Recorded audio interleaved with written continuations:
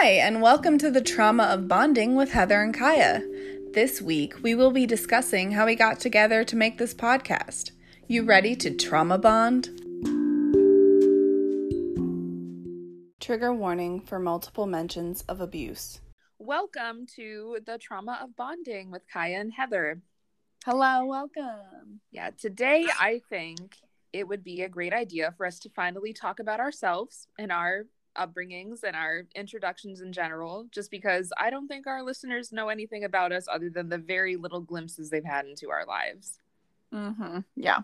So, little intro to us episode. Yeah, more or less. I'll probably title it Introducing Us, just so it's really clear what we're doing here today. Yeah. So do you want to jump right in? Do you have any interesting things from your week that you want to talk about? Oh man, I mean, I was just thinking I need to start drinking coffee before we record. It's Wednesdays, man. I'm tired. But yeah, you worked today, don't you? I did. Yeah, I'm like working all like a normal work week. So like exhausting for a person with disability. Fucking atrocious. You know, I'm on my feet the entire damn time.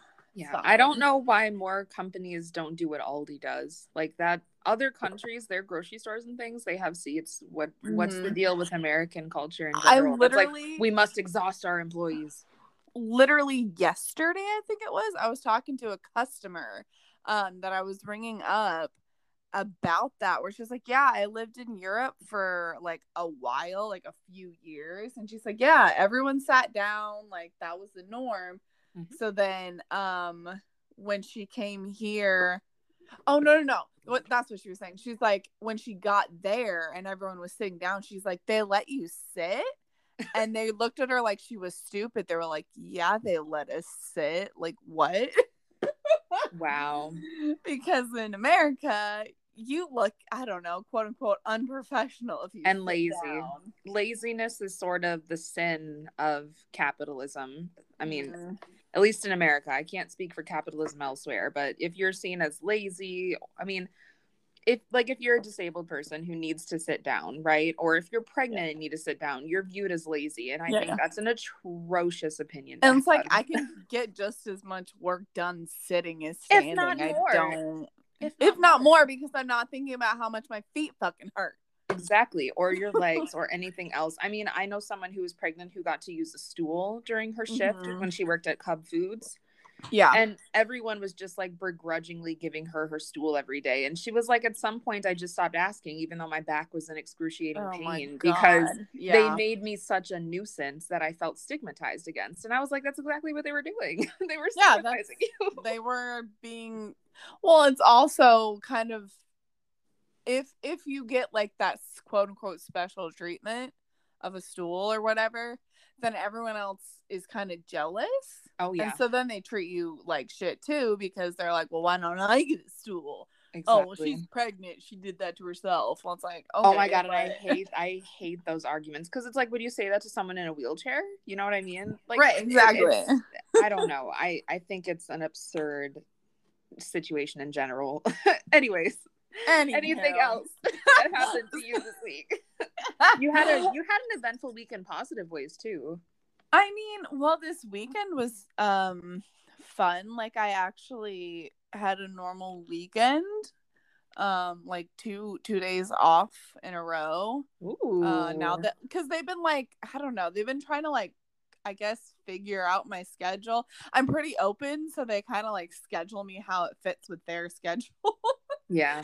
But they've been finally like scheduling me like a normal 5-day week and then 2 days off, instead of a lot of jobs like Target or other jobs like that, they'll give you like random 1 days off here and there. Yeah, I fucking hate it. And it's horrible, because you don't have time to actually relax. Like, you have your day off, but then you have to go to work. You know what I mean. Yeah, I know exactly what you mean. Yeah. So I finally had like a normal weekend, and it was the weekend. So like Saturday, I kind of overdid it. You know this because I texted you. Mm-hmm. But I had a brunch. Friends of ours we have this group called the Lavender Mafia. We also have a podcast. We can link it. So We you can listen will. to all the podcasts.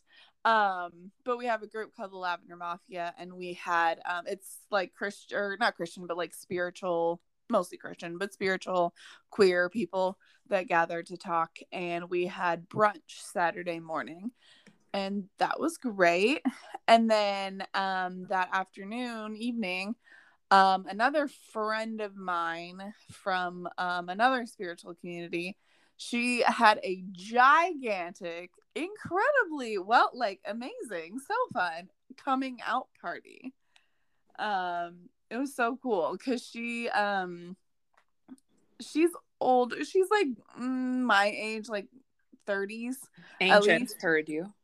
You know, old lady. But I think she's even a little older than me, but she's in her 30s.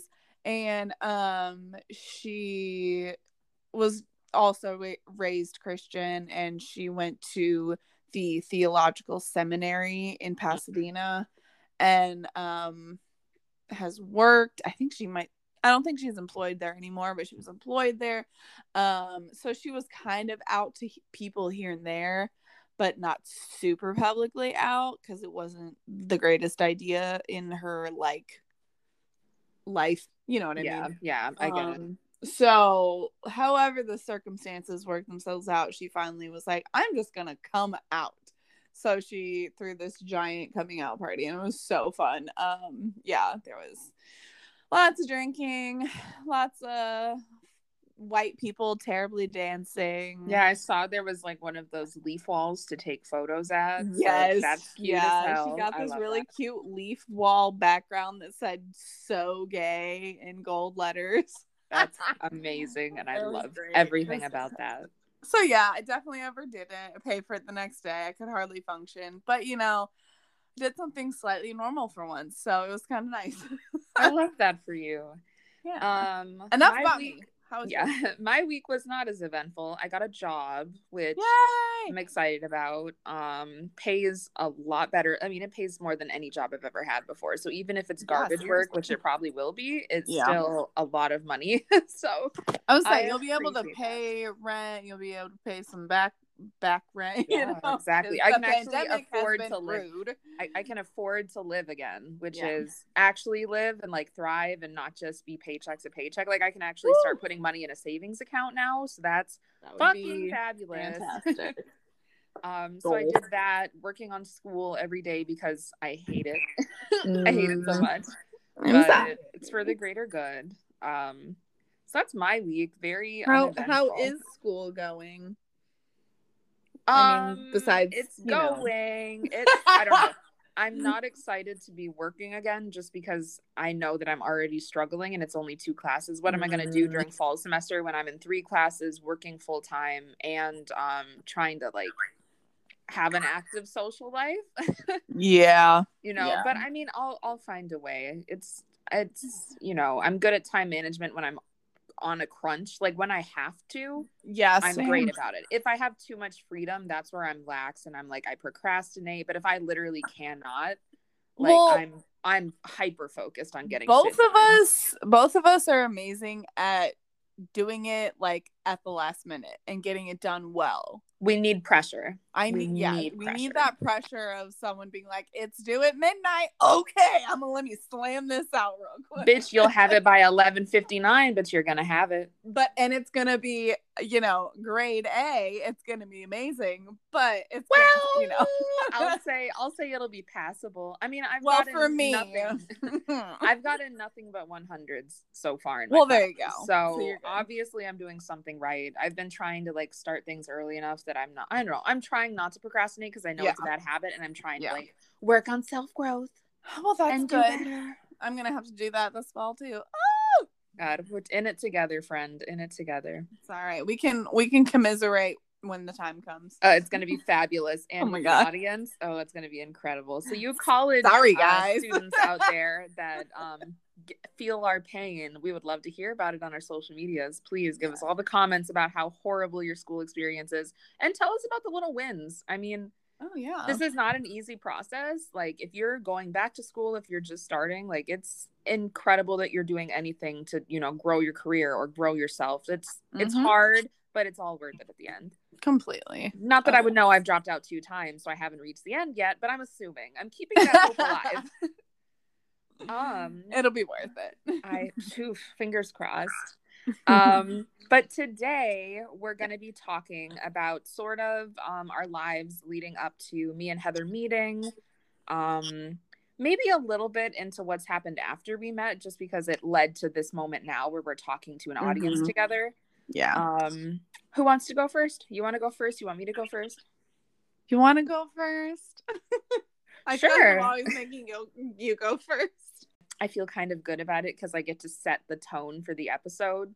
I don't know. I feel like, okay, Kaya, you've got to make it like start spicy so we can get on a roll. You know what I mean? Like, yeah. And it sort of sets a structure because you talk a lot, Heather, and I love you. I'm so sorry. Tell me to shut the fuck up. No, I'm not going to do that. I'm just going to be like, well, if I talk for 10 minutes, maybe Heather will take the hint and try to limit herself. That's true. If I go first, structure. I ramble. So you have to, you are correct. You set a structure and then Heather will stick with it. But if you don't set a structure, Heather will just go off and all of a sudden we're talking about like elephants and I'm no better. Well, that's like it's our thing. Our first recording of our first episode that you will never hear. I fucking talked for an hour and a half. I think I stopped you at some point and I was like, this isn't working. Yeah. I was like, oh no. And then we recorded it again and that's how you got our actual first episode. Yes. Was us deciding, okay, Heather, maybe this is not the best train of action. Especially we had an actual topic that episode. Yeah. And it was taking way too long to get to it. I was like, this is an episode all in its own, talking about ourselves. Maybe we should break this up a little bit. Like, exactly. We'll have this as a separate hour and a half long episode. We don't need to be here for 3.5 hours. Exactly. You're going to get bored and turn it off, which is totally fine and understandable. Right. Anyway, so you go first. So I was born in Minnesota. I grew up in Minneapolis with a single mom, an abusive single mom, very narcissistic, with a grandparent who, raised a very narcissistic child. So she obviously wasn't a great support either because she had a lot of similar traits. My mom died when I was 12. I moved to the suburbs with my grandmother, and that really wasn't that much of a transition just because I'd been at her house so much growing up because my mom worked a lot. She was a single mom, so she was always working or with her like boo or whatever. Didn't have a lot of time for me growing up. I was pretty much raised by my grandparents, I would say. I had a bedroom at their home. So I had my own little bedroom. I was there 5 days a week to go to school up until 3rd grade. Oh, damn. But I had a pretty, with them, I had a pretty interesting and picturesque childhood. I mean, I would go fishing with my grandpa. We had a cabin. He got, a new boat every 5 years. He got a new truck every 5 years. They had money. Yeah. They had a nice house in the suburbs with 1.5 acres of land. He had 3 sheds and he had 2 gardens in the backyard and flowers everywhere, a shit ton of trees, a very beautiful home that they had.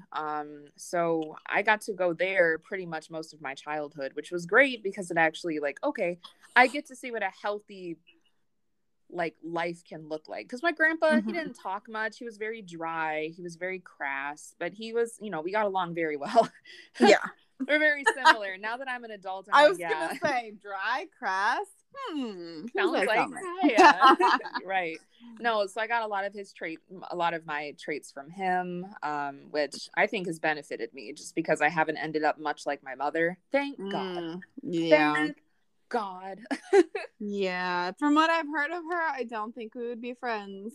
No, you wouldn't. I mean, people liked her. I've had enough of those. Right. She's very good at making herself likable to people who don't actually know her. So she's very good at perception plays. So that's true of a lot of narcissists. They're very good at making themselves seem likable and friendly and people love them, but the people Mhm. closest to them get to suffer because no one Yep. believes them when they say, oh, I'm being abused. But your Right. mom is so nice and she loves So you. Whatever she does, nice. she's probably doing it for your benefit. Like, no, she's just abusive. Mhm. Why Yep. won't you listen to me, please? I'm 10, help. Right. Oh my God. Yeah. So I she know that died. I moved in with my grandma, who was really no better. She was just a grieving woman who refused. I mean, she put me in therapy the second she could, even though she refused to go to therapy herself because she didn't think she had anything to work on.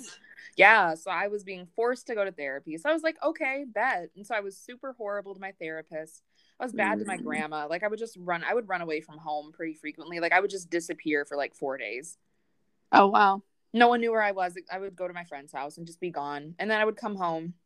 And eventually, the last time, she was like, if you leave, I will call the police and they will take you away. And I was like, do it, bitch.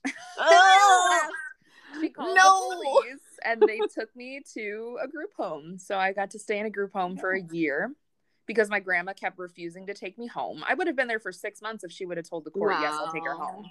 Wow. So therapy twice a week, group therapy, anger management class, which was mandatory. I was like, I'm not angry. I'm just like frustrated because no one listens to me. Why won't you, I had my own qualms against anger management.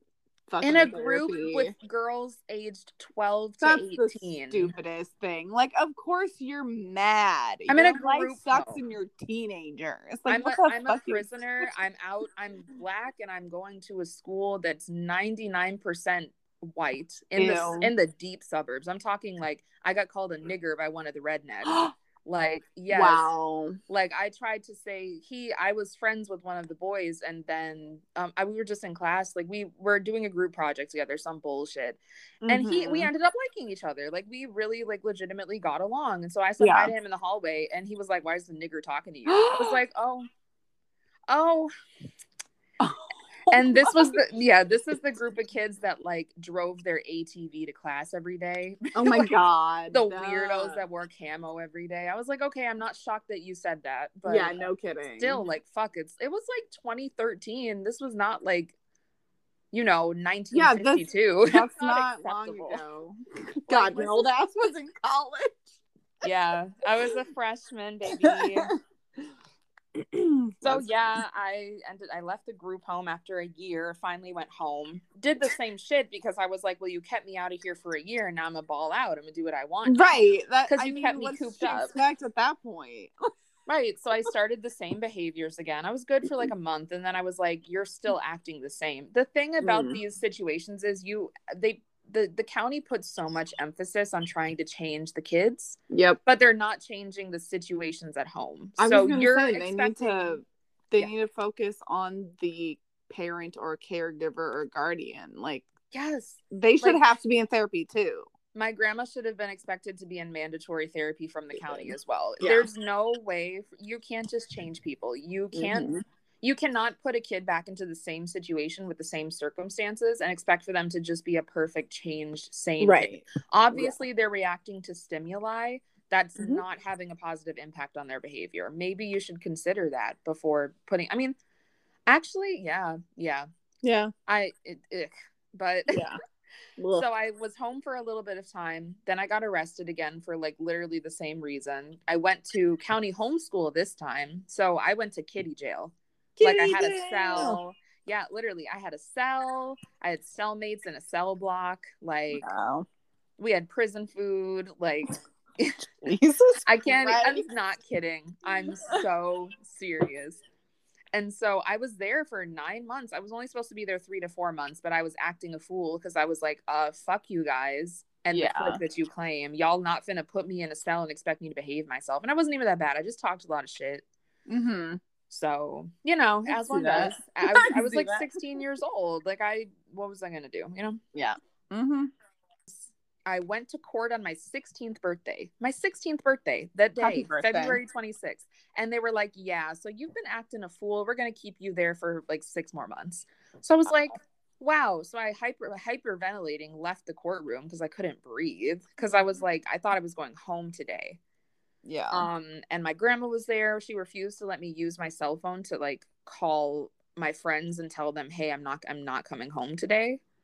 She was just like, fuck it, you can't talk to them. Like, you just get to go back to your prison. I was like, okay, bet. And you think this is going to make me, that was sort of the moment for me when I was like, wow, like, this woman really doesn't give a rat's ass about me. She just cares how I act. That's not fair. Oh, yeah. Ooh, yeah. Yeah, as long as I'm palatable and easy to deal with, I'm totally fine and I'm cool. But the second that I have human emotions, I'm a problem, then I'm not worthy. And that's sick. So I went question. Because this is your mom's parents, so they're white. Yes. Do you think she had any, like, you know, prejudice against, like, you know what I mean? You know what I'm trying to ask? I think, well, my grandpa did, so I wouldn't be. My grandma's weird. I don't think so. I think she's just a bitch. I really. Okay. She told my mother and my grandpa agreed. Basically, was like, well, I hope. Well, my grandpa said this. My grandma just sort of co-signed it. He was like, oh, you're messing with black guys. Like, oh, you better expect to be a single mother then. Prepare yourself. Wow. And my grandma was sort of like, yeah. Wow. So they had their opinions about. Yeah, that's kind of like my brain goes to like old white lady where it's like, oh yeah, she's like, I don't know, acting ghetto and acting out. You know what I mean? Like gross stuff like that. Like I can just see her brain making weird excuses, but I don't know her. So I don't think for her. I think she didn't like that my mom lived in the inner city with me. I think that was part of it, was she didn't want me to grow up that way. She equated inner city with bad. Right. But yeah. I think I'm light skinned though. So I think she could sort of surpass some of her opinions of people of color, because I don't act, quote unquote, I don't act like that. You know what I mean? So I think it's sort of the opposite, where she was like, oh, I do have a grandchild of color, but they don't act enough like a person of color for me to stigmatize them. You know what I mean? So, or marginalize them. Interesting. So I think she wanted to raise a good little Christian white kid that had a little bit of a tan. Oh my God. So that's... Anyways, so I got out of county homeschool, went into foster care with an abusive foster parent who used to lock me in my bedroom at night. Loved that. That's fun. Left there to go to a kinship foster home. My grandparents' neighbors, it's a kinship home is when you open up a foster home for someone that you know. So a kin. Oh, I did not know that. Okay. Yeah. So I lived with an Asian family for my senior year, part of my junior year going into my senior year of high school, because they were like, we know you've been around our kids, like we trust you. We have an extra bedroom in our house. So if you want to come stay, like, so you don't have to be in foster homes that you don't know anymore. And I was like, please. Oh yeah. Seriously. So my social worker got me hooked up there. So I stayed there for the rest of my senior year. And then they were like, at the end of that year, they were like, so we're going to California for vacation. Can you like be out by the last week of school? And I was like, okay. So I moved into my friend's house, my best friend at the time, and it was an abusive climate. I mean, like, people getting chairs thrown at them. Like, really? Oh yeah, someone got thrown down the stairs and knocked out for like, good God, a good couple of minutes. Like, it was horrifying. Like, it's really abusive situation with children involved. So that was really fun for me, because I basically became a surrogate mother for one of these kids. Stayed with them for quite a while, got my own apartment, moved back in for a little while because the apartment didn't work out with the person, because they threatened to smash my face through a mirror because their boyfriend was basically living with us. And I was like, well, if he's going to live here, he needs to pay a bill. And she got mad. Yeah. Oh, wow. So why do women stick up for their shitty boyfriends? He wasn't even shitty. He was a good dude. I was just like, if we're breaking our lease to have him staying here. She was shitty. Got it. Yeah, because he didn't disagree. He was like, okay, I can put a little money in. She was like, no, you don't live here. You're not on the lease. And I was like, then put him on the fucking lease then. Right. Yeah. Jeez. But so that happened. That was delightful. So I moved back in with them, and then I ended up, we all got kicked out randomly one day. Like, the dude who owned the house came downstairs and he was like, I'm gonna need everyone up out of my house by Saturday. The fuck? And he said this on like a Thursday. Yeah. Because he was moving his mistress in and he wanted everyone out, including his girlfriend of 19 years, who lived in the house as well. So he was like, y'all need to get the fuck up out of here so I can move my Russian mail order bride in. So classy as we called her. So we all got the fuck up out. And so one of my coworkers let me move in with them temporarily while I looked for more secure housing. I was only there for a couple of, like, maybe a month. And the mom was actually like, oh, I saw this listing on Facebook. Do you want to go look at it? It's in a house. It's a room for rent. And I was like, absolutely. So I went there, met the people. Wait, where am I going with this? This is my life story up until now, but this completely circumvents how me and you met. I know. I was like, hold on, pause. This is not. No. Let's back up. Well, let me just finish and then I'll back up to where we actually met. Because it's almost to now. This is like a year before right now. Yeah. So I moved into a room to rent, stayed there for about a year, and then I moved into the apartment I'm in now. That's the end. That's basically the gist of Kaya's life story. So, did you live on campus at one point when you went to the U of M? Yes. So after staying with that abusive family, I actually went to stay in the dorm for a year. Okay. I completely skipped that. So that's what I was like, hold up. I lived in the dorms. I stayed for a summer with my best friend's family, the abusive family, and then I moved into the dorm for the academic year, and then I moved back in with them in the summertime. Okay, that makes sense. That I completely skipped that because I was like, I'll go back, but then I forgot to go back. Oopsies. That's okay.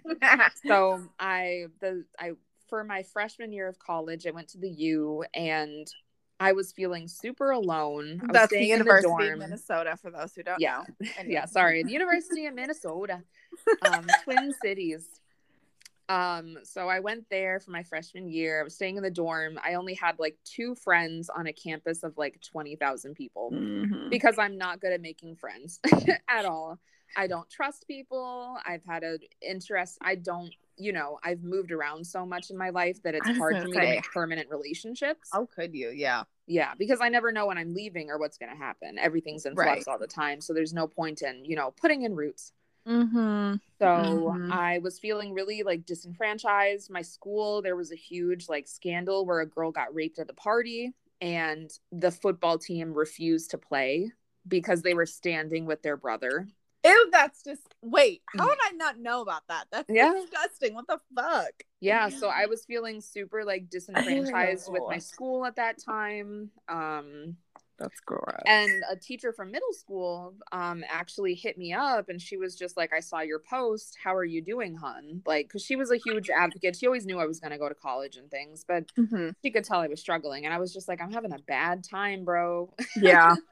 It's not lit over here. And she was like, well, my brother has a church. I don't know if you're religious, but it's not a super like religious-y church. Yes, it was.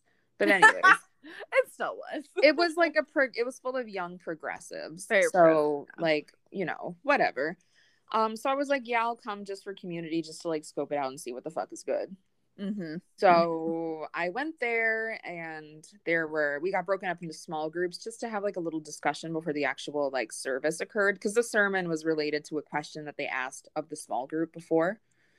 Yeah, they did that every Sunday, where it was like, what was it, like 15 minutes? They would give us a question or questions that we would discuss, and then they would go into the sanctuary and have like a 20-minute sermon thingy. Yeah, that was the basic structure of it. So I got broken up into a group with Heather and her partner at the time.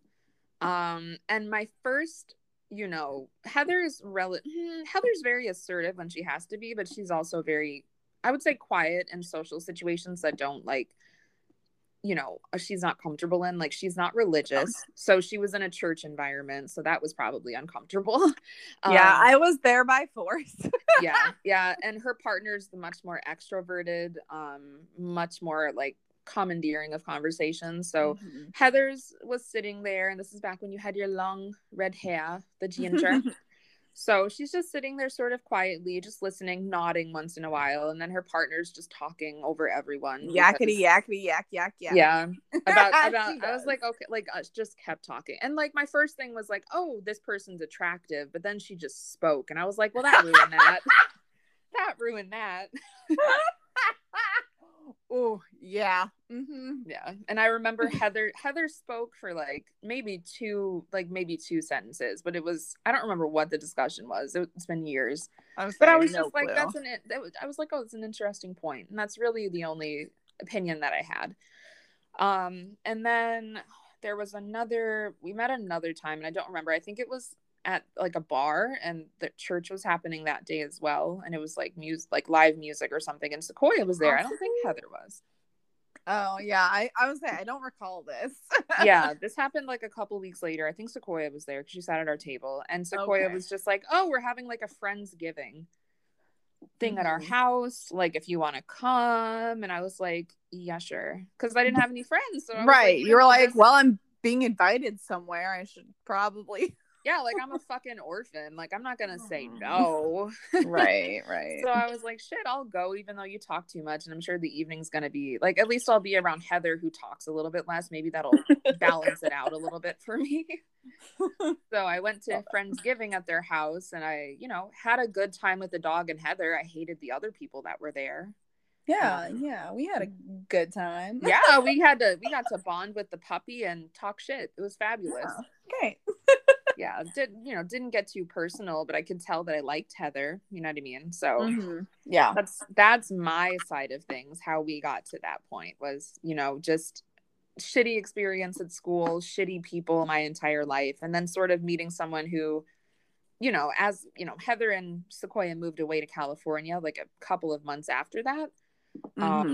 We lost touch for a couple of years, and then we ended up bonding over, I don't remember, Facebook. I think you sent me a message or something, or I commented on something. Well, so what had happened was, when we met, you weren't out, or at least, yeah, I don't think you were out. Like, I don't know if you were out to some people, but you weren't out publicly. I thought I was straight. Right. Okay. I was like, I'm pretty sure you were still in the I think I'm straight phase.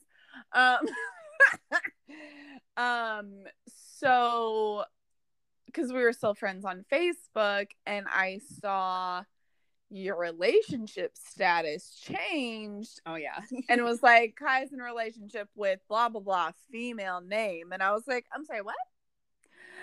I'm sorry, who? And so I think I messaged you then, like, updates please, you're gay. Surprise. So that's what made me, I know that's what made me, like, I reach back out, basically, was that revelation. I completely forgot about that. That's so funny. Yeah, but it just, that's so funny that's the thing that bonded us. We just kept talking after that, slowly but surely. Ended up talking every couple of days at that point. Then we started having marathon phone conversations, and then decided, hey, we talk so fucking much anyways, we might as well make a podcast. And that's how we got to here. And I visited a couple times. I've been out to LA back when she lived in LA. She lives in San Clemente temporarily. But back when you lived in Los Angeles, I came to visit, I think, twice. This will be my third time visiting you for your birthday weekend coming up next week. Yeah, because you came, it was 2019. Yes. And you came like 2 months in a row or something. It was really funny. Yeah, I think Christmas. I came 2 months later. I came once. Yeah. The day after Christmas, you flew out. Like, it was like your flight was like, you were here for New Year's, I think. I can't remember exactly. Yeah, I was there for a couple of days, and then I came back for my birthday. For your birthday a month later. I know, because when I got home a few days later, the state got shut down. It was the end of February. Right, yeah. It was the end of February. And then they were like, coronavirus, and everything. They shut down the state March 2nd, and I got home on like February 28th or something, because I came for the weekend. Something ridiculous like that. Where I was like, well, fine, at least I got one last trip in. Shit. Right? Yeah. Oh, man. So I came to visit a couple of times. We talked a lot, and now here we are making a podcast together. So that's the very disjointed history of me. All right, here's the disjointed history of me. So I'm from small farm town in Indiana. let's see what else. I suddenly blanked. I'm like, what do you want to know? Yeah, small town, a farm town in Indiana, raised very conservative Christian, like in an actual cult. I was Did you raised have the textbooks? Did you have those like Jesus Camp textbooks where they teach you about creation and nothing else? pretty much, yes. Oh my God, that's incredible. Anyways, go on. Yeah. We were in the, they called it an organization. It's a cult, called Institute for Basic Life Principles, or IBLP. And it was started by this man who, he started the organization, I think, for like, I don't know, missionaries or some bullshit. And then he originally wanted to make a Christian school, but that didn't pan out. So instead, he wrote this homeschooling curriculum called ATI, or Advanced Training Institute. And so my family got super into that when I was just before I was born, I believe, because I have two siblings that are 10 and 13 years older than me. Full siblings. Everyone asked if we're like step siblings, and it's like, no, my parents had two kids. They were gonna be done, and then I think it's around, I think what influenced them, I'm not quite sure, but I think what influenced them is that in this cult, birth control is a sin. You're not supposed to, quote, control God's plan for your family. So okay. I know, fucking whatever.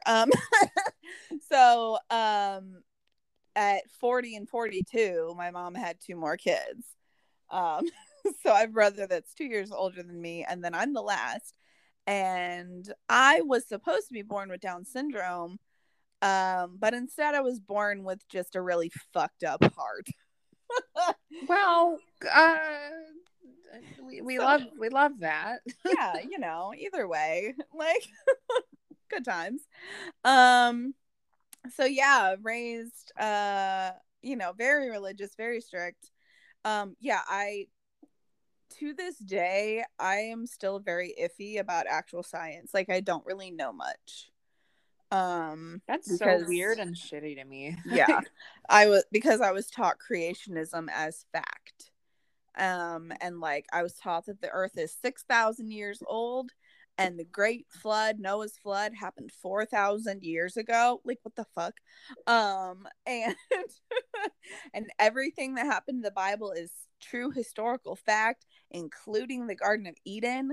And yeah, it's I will interject and say, please, scientists have been searching for what the original Garden of Eden would have been, and they have their speculations that it was an actual historical place. But like, it's, the thing is, the Bible is just controversial statement. It's just a big fan fiction. Like, it's multiple books written by a bunch of people. That's why it's broken up into books, because it was written by different authors. Yeah. And then it was all stuffed together. Some of it is historical fact. So like, Jesus technically did exist. Was he doing miracles? Debatable. Probably not. Debatable. But was he a carpenter dude who definitely existed and had followers? Yeah. Yeah, probably. Rock stars exist today. So why couldn't they exist back then? Right.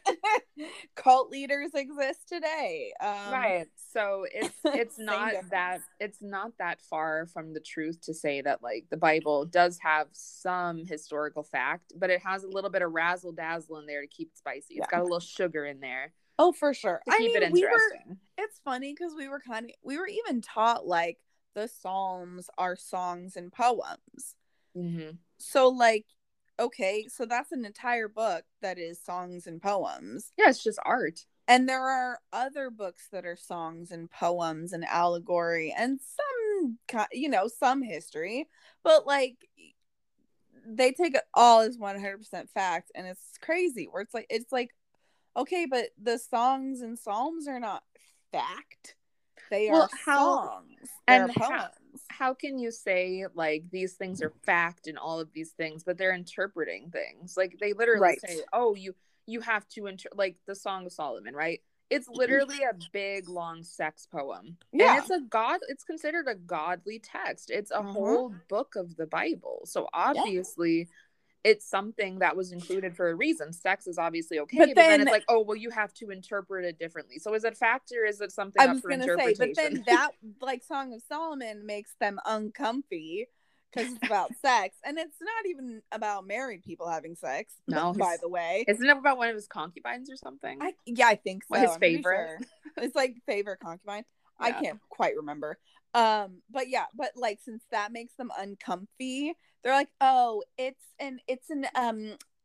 a metaphor for God's love for us. And it's like, that's gross and creepy, but okay. God wants to fuck me? No, God thanks, wants God. to fuck me? I don't think so.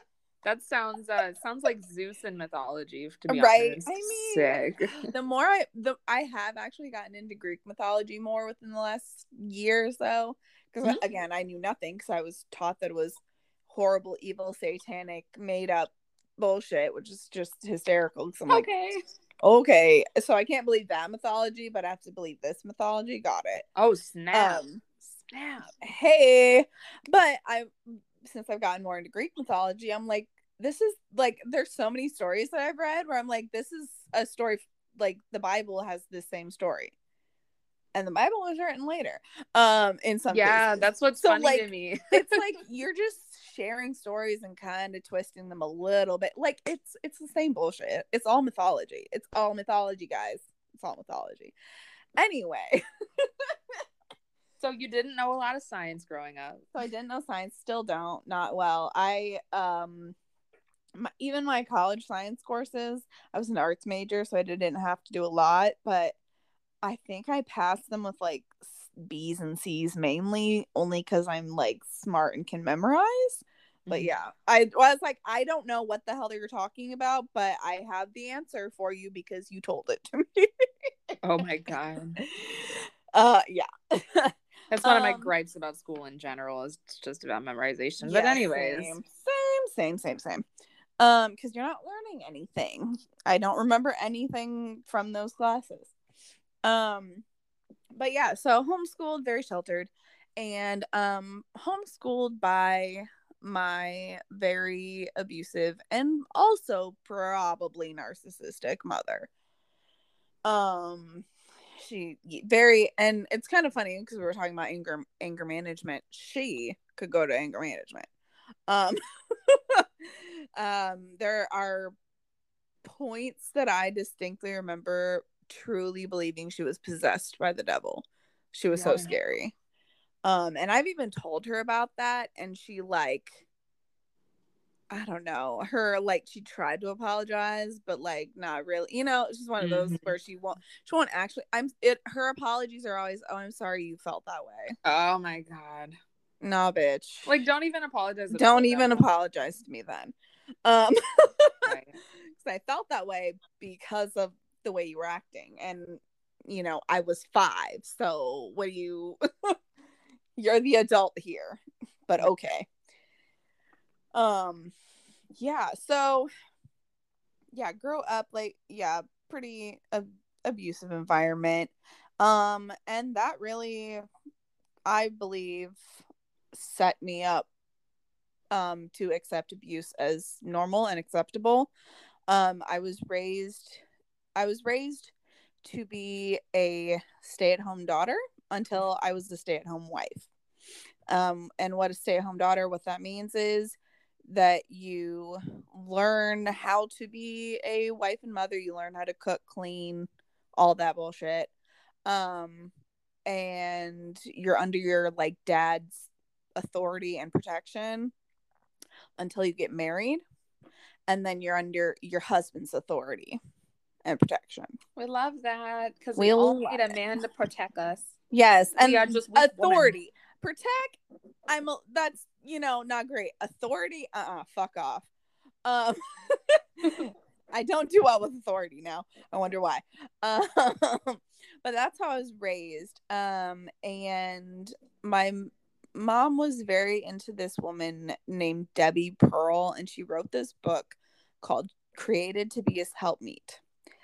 And it is the most disgusting book. I would love to kick this woman's teeth in. It is all about how women are basically supposed to like your whole role is to make your husband happy no matter what. So you cook, you clean, you have sex, you're not the wife. You're the maid, you're the cook, you're the sex doll.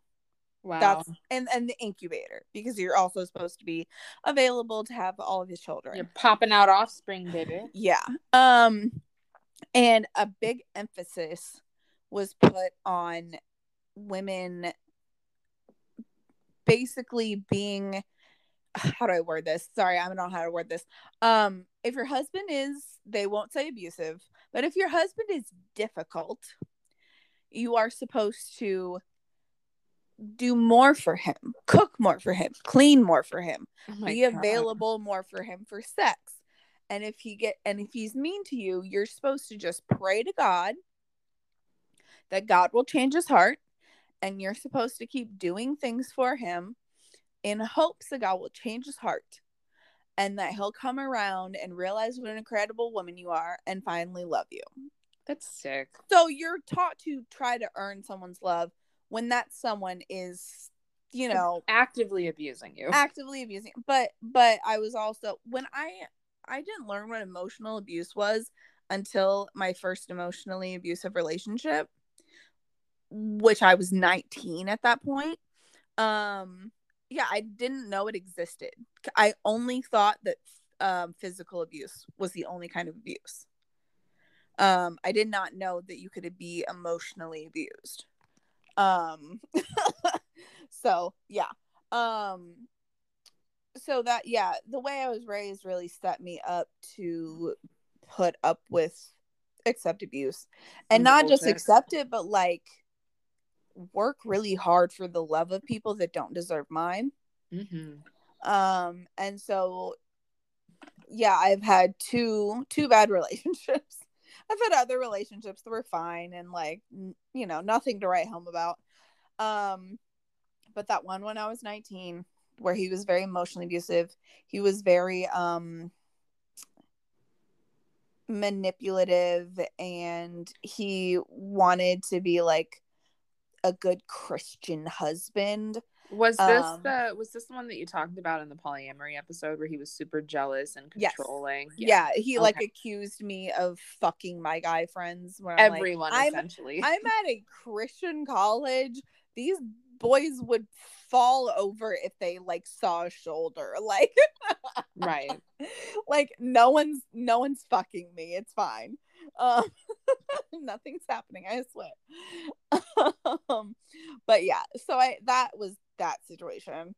And I actually purposely stayed single for 4 years after that relationship, because I was like, oh, I need to like figure this shit out. Yeah. Because that's when I learned that things like manipulation and emotional abuse existed. And I was first exploring my identity as a feminist. Up until then, I thought it was sinful and horrible, and women's libers and all that shit. Yeah. And it's kind of funny because I had a philosophy professor, a white male philosophy professor at my Christian college, who convinced me that it was okay for me to be a feminist. Interesting. And honestly, I think I needed him to give me that permission, because at the time, if a woman said that, you I was so fucking brainwashed. Her. Yeah, exactly. I was so brainwashed at that point that I needed a man's permission, almost. Yeah. And I will forever thank you, Brother Tim. Thank you so much. We stand Brother Tim. Stand Brother Tim. But yeah, I just find that so interesting. So I was single on purpose for 4 years after that. Also, I was figuring out my sexuality, so I was dealing with a lot, and I knew I needed to deal with a lot, but I didn't realize just how much. So excuse me. So 4 years after that relationship, I was like, okay, I think I'm ready to date again. I think. I did not think. I should not have thought. Let me put it that way. Should have just thrown those thoughts I right out should the have been window. like, no, I'm not ready. Just kidding. So my dumbass.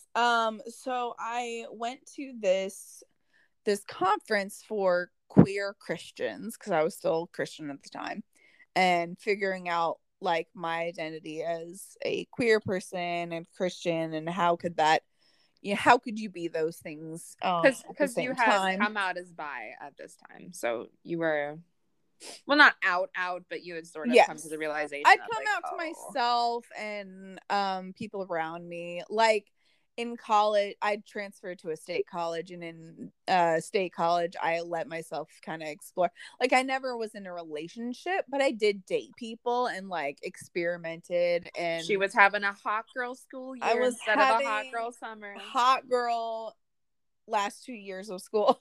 Period. It's what you deserve.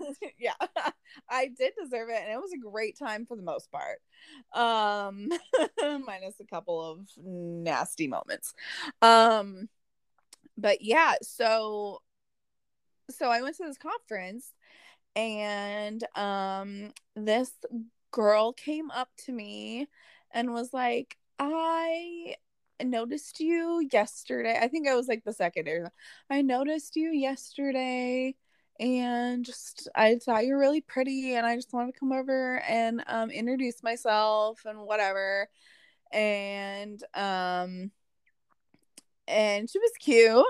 And I was like, oh, okay, well, would you like my number? Ooh. So we exchanged numbers, and then that night, Mary Lambert was doing a concert for the conference, and she's the one that sings Same Love. Not, well, that's the Macklemore song, and she sings the hook on it, but she has her own song, She Keeps Me Warm. Okay. That is But like, it's from that's the hook is from that song, yeah. But yeah, so she was singing, and the girl was like, oh, do you want to go to the concert with me? Like, with me. And I was like, okay. So we went to the concert together, and God, this makes me so sad because the way we met was so fucking cute. And you can recognize the good times while also recognizing that the relationship itself was incredibly toxic and bad for you. Yes, for sure. Sure. It's unfair to completely discredit any part of your experience. I think. Definitely. For sure. Because I think that makes it there so were good like, things that happened. Maybe there's an open door. There's no close. Like, no, you need to recognize that all of this happened. Yeah, exactly. So yeah, went to the concert, and so she sang a bunch of other songs, which, oh my gosh, her concerts are amazing. If anyone ever gets a chance to go to them, you will laugh, you will cry, you will go through. She has bipolar, and she gives you bipolar in her concert, where you're just up and down and up and down. It's the best thing ever. So, and she jokes about that, so that's her words, not mine. Okay. Sorry, just to clarify. She joked that her mom asked her, like, Mary, are you trying to give everyone else bipolar? She's funny. Yeah. So anyway, so at the end of her encore song was She Keeps Me Warm, and she there was open, because this was in a good God, my brain, convention center. So she was like up on a made up stage kind of thing, and we were just down on like one level below on the floor, so there was like some open floor between the stage and the seats. So for that last song, she was like, I want to invite anyone who wants to come up and dance with their partner. Oh. Because I know a lot of you aren't out, and can't be out or never got to experience like prom or anything like that. Wow. And so you know, I want you to have this chance to like dance with a person that you care, you know, love or like or are dating or whatever, like just to kind of have that Be normal free. experience. Be free. And so yeah, it was like that moment was really neat for like just to see and like observe other people that were like, you know, dancing with their partners that they couldn't. You better stop this emotional crying, ma'am. Wipe them tears. Anyway, enough. So I was the one that was like, I could tell she wanted to dance, and I was like, do you want to go dance? So we went and danced, and it was precious and sweet. So then we so the conference was in Houston of all places, but I lived in Indiana and she lived in Minneapolis. And we realized that, and we're like, okay, well, let's, you know, keep each other's information. And pretty much nonstop talked. And against my better judgment, within a week, she was like, will you be my girlfriend? And I said yes, against my bet. And that was first red flag. Yeah, it's quick as shit, even for lesbians. Yeah. And then I was living with my parents at the time. I graduated college. I was living back home trying to figure out what the fuck to do with myself. Oh, you mean you didn't want to follow your family's dreams for you of being a homestead wife? Oh no, definitely you sure? not. Wow. I mean, be kind of difficult considering I can't have kids. Well, you could just try and Jesus will help, you know. Well, as I've your mother seems to think. I would say I've told you this. I'll tell the audience this. So, because of my heart condition, I literally should not have children. Like biologically, I probably could get pregnant. But when I was 16, my doctor was like, okay, are you on any kind of birth control? Are you being safe? And I'm like, well, I'm abstinent, but okay. Nothing is happening. But then he was like, okay, well, I really want to like drive it home to you how incredibly dangerous it would be for you to get pregnant and like have a child. Yeah, attempt to carry a child to full term. And carry a child. And he like told me this horror story of some other patient with a very similar condition to mine having a child and like getting through the pregnancy and birth just fine, and then 3 months later dying of like her heart giving out or like cardiac arrest, like some horrible shit. What a fucking horrifying story to listen to when you're like 16. But I think that was the point. It was kind of supposed to be like, no, this is how fucking serious this is. I understand, like, but damn. And my mom was in the room when this was happening because she would not let me. I understand to a point she would not let me be alone with doctors, and I kind of get that. But also she wanted to be there so that she can, because she's very controlling. Yeah. Why do you think that she wouldn't have wanted you alone with doctors? Well, I mean, not the controlling aspect. I mean, why would no, like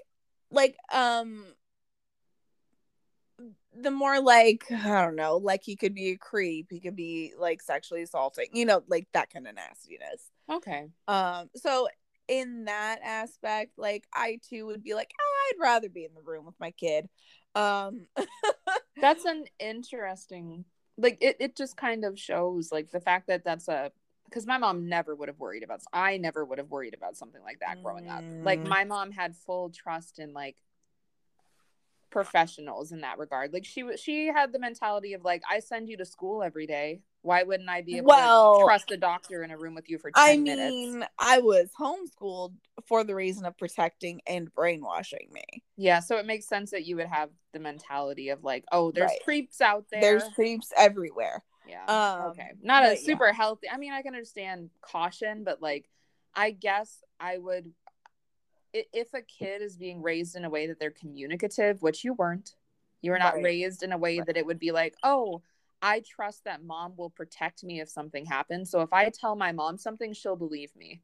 You weren't raised that way at all. So I think I would have preferred having my mom in the room in case, like, just to avoid having my mom not listen to me or believe me later. Right. So I get it. I get it in a way, but that's super like indicative of how unhealthy your upbringing was. Yes. Yeah. And I have a whole theory that like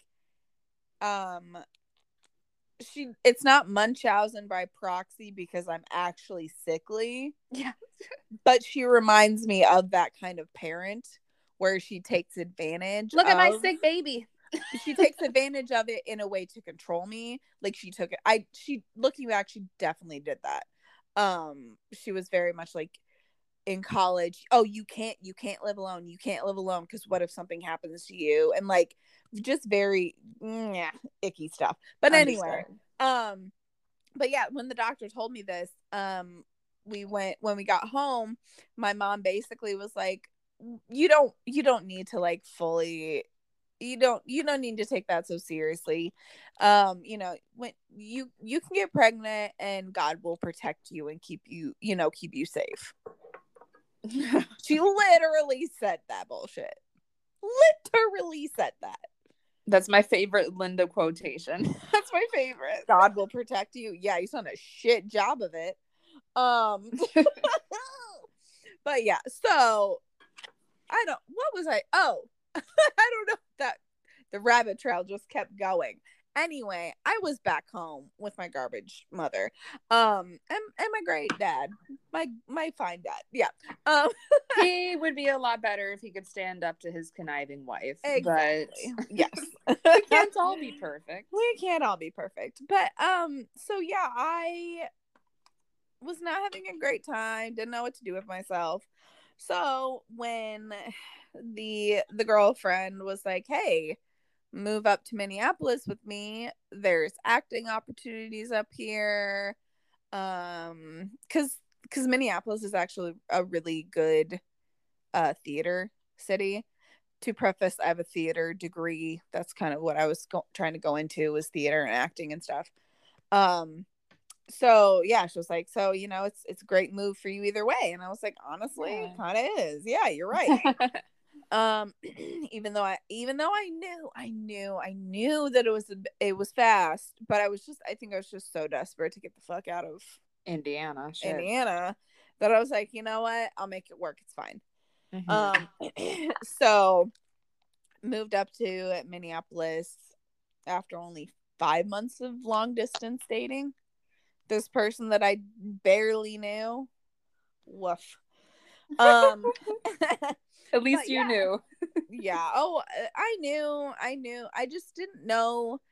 I was still learning that it's something that relationship really taught me, is that even though I knew now the signs of abuse and what to look for and stuff, I did not know how to listen to myself yet and trust myself. Yeah. I did not know how to trust myself. Every time my mind would be like, ooh, red flag, I'd be like, no, you're just being paranoid. You're just being, I would sensitive. I think that's a big word that a lot of people that are being abused, like, I certainly thought like, oh, you're just being sensitive. Yes. Things like that. Yeah, for sure. And then to make matters worse, she would do that for me. Mm-hmm. Where if I kind of was like pushing back against something, she'd very much be like, well, you're just being sensitive. Well, you don't know. She took a lot of advantage of my ignorance in the situation I grew up in, where I wasn't really taught to manage like my own finances and that kind of thing, because that was my husband's job. I didn't need to worry about that, my dumb little lady brain. Right.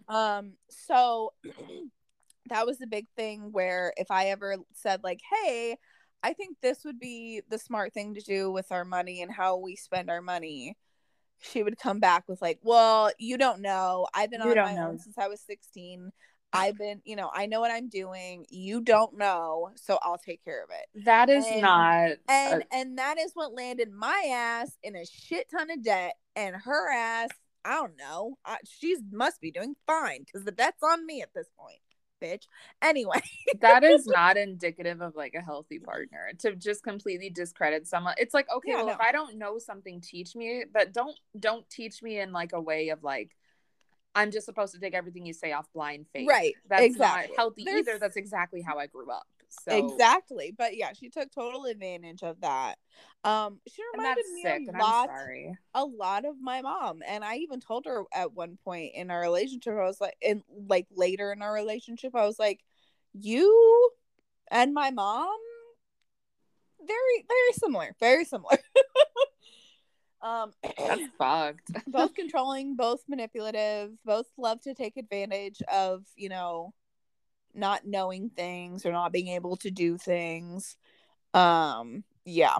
That's interesting because one of your previous the man who was abusive, it sounds very similar to you. Tend to date toxic people who remind you of your mother. I tend to act like my mother in toxic relationships where I try to cling to the person and I try to change myself and do everything I can to keep them. So yeah, it's interesting how having abusive mothers can manifest so differently. Anyway, yeah, that is true. It's very interesting, like what that can do to a person. Yeah, you want your mom, and I want to be my mom. It's sick, right? Well, I mean, it makes sense if we're thinking about this in like a psychological way. That my entire childhood was spent trying to win my mother's approval and love. So makes sense that I would do that with people in romantic relationships, where I would be constantly trying to win their approval and love. Instead of being like, oh no, you don't love and respect me, so fuck you, bye. Mm-hmm. But instead, because of how my brain developed, you're trying to seek that approval. You don't love me, well then I have to make you love me, damn it. I mean, you were taught that with the religious rhetoric, right? Where it was like, oh, if your boyfriend abuses you, you just need to do better. Exactly. You need to do better. Yeah, so exactly. It makes sense. Well, and that was a big thing. Like in that first relationship, I definitely thought that, as someone who was still a Christian at that point, of like, I just need to like do certain things better. I think at some point I even like asked him to like start some sort of devotional thing with me and like pray together so we could like grow together in God, like all this. Wow, bullshit. You were doing your damnedest, weren't you? I was doing my damnedest. And obviously that didn't work. And then with my most recent ex, she, like, I wasn't a Christian anymore, but I definitely still had that. The habit was still wired. It still is, and I have to notice it and fight it now. Like, I have to notice it and be like, nope, fuck you. We have healthy boundaries in this. We're learning healthy boundaries now at 30 fucking years old. It's never too late to learn is the lesson here. Never kids. too late. It's never too late. Yeah. So the same wiring went into that relationship, even though I thought, oh, I'm doing so much better. Oh no, yes.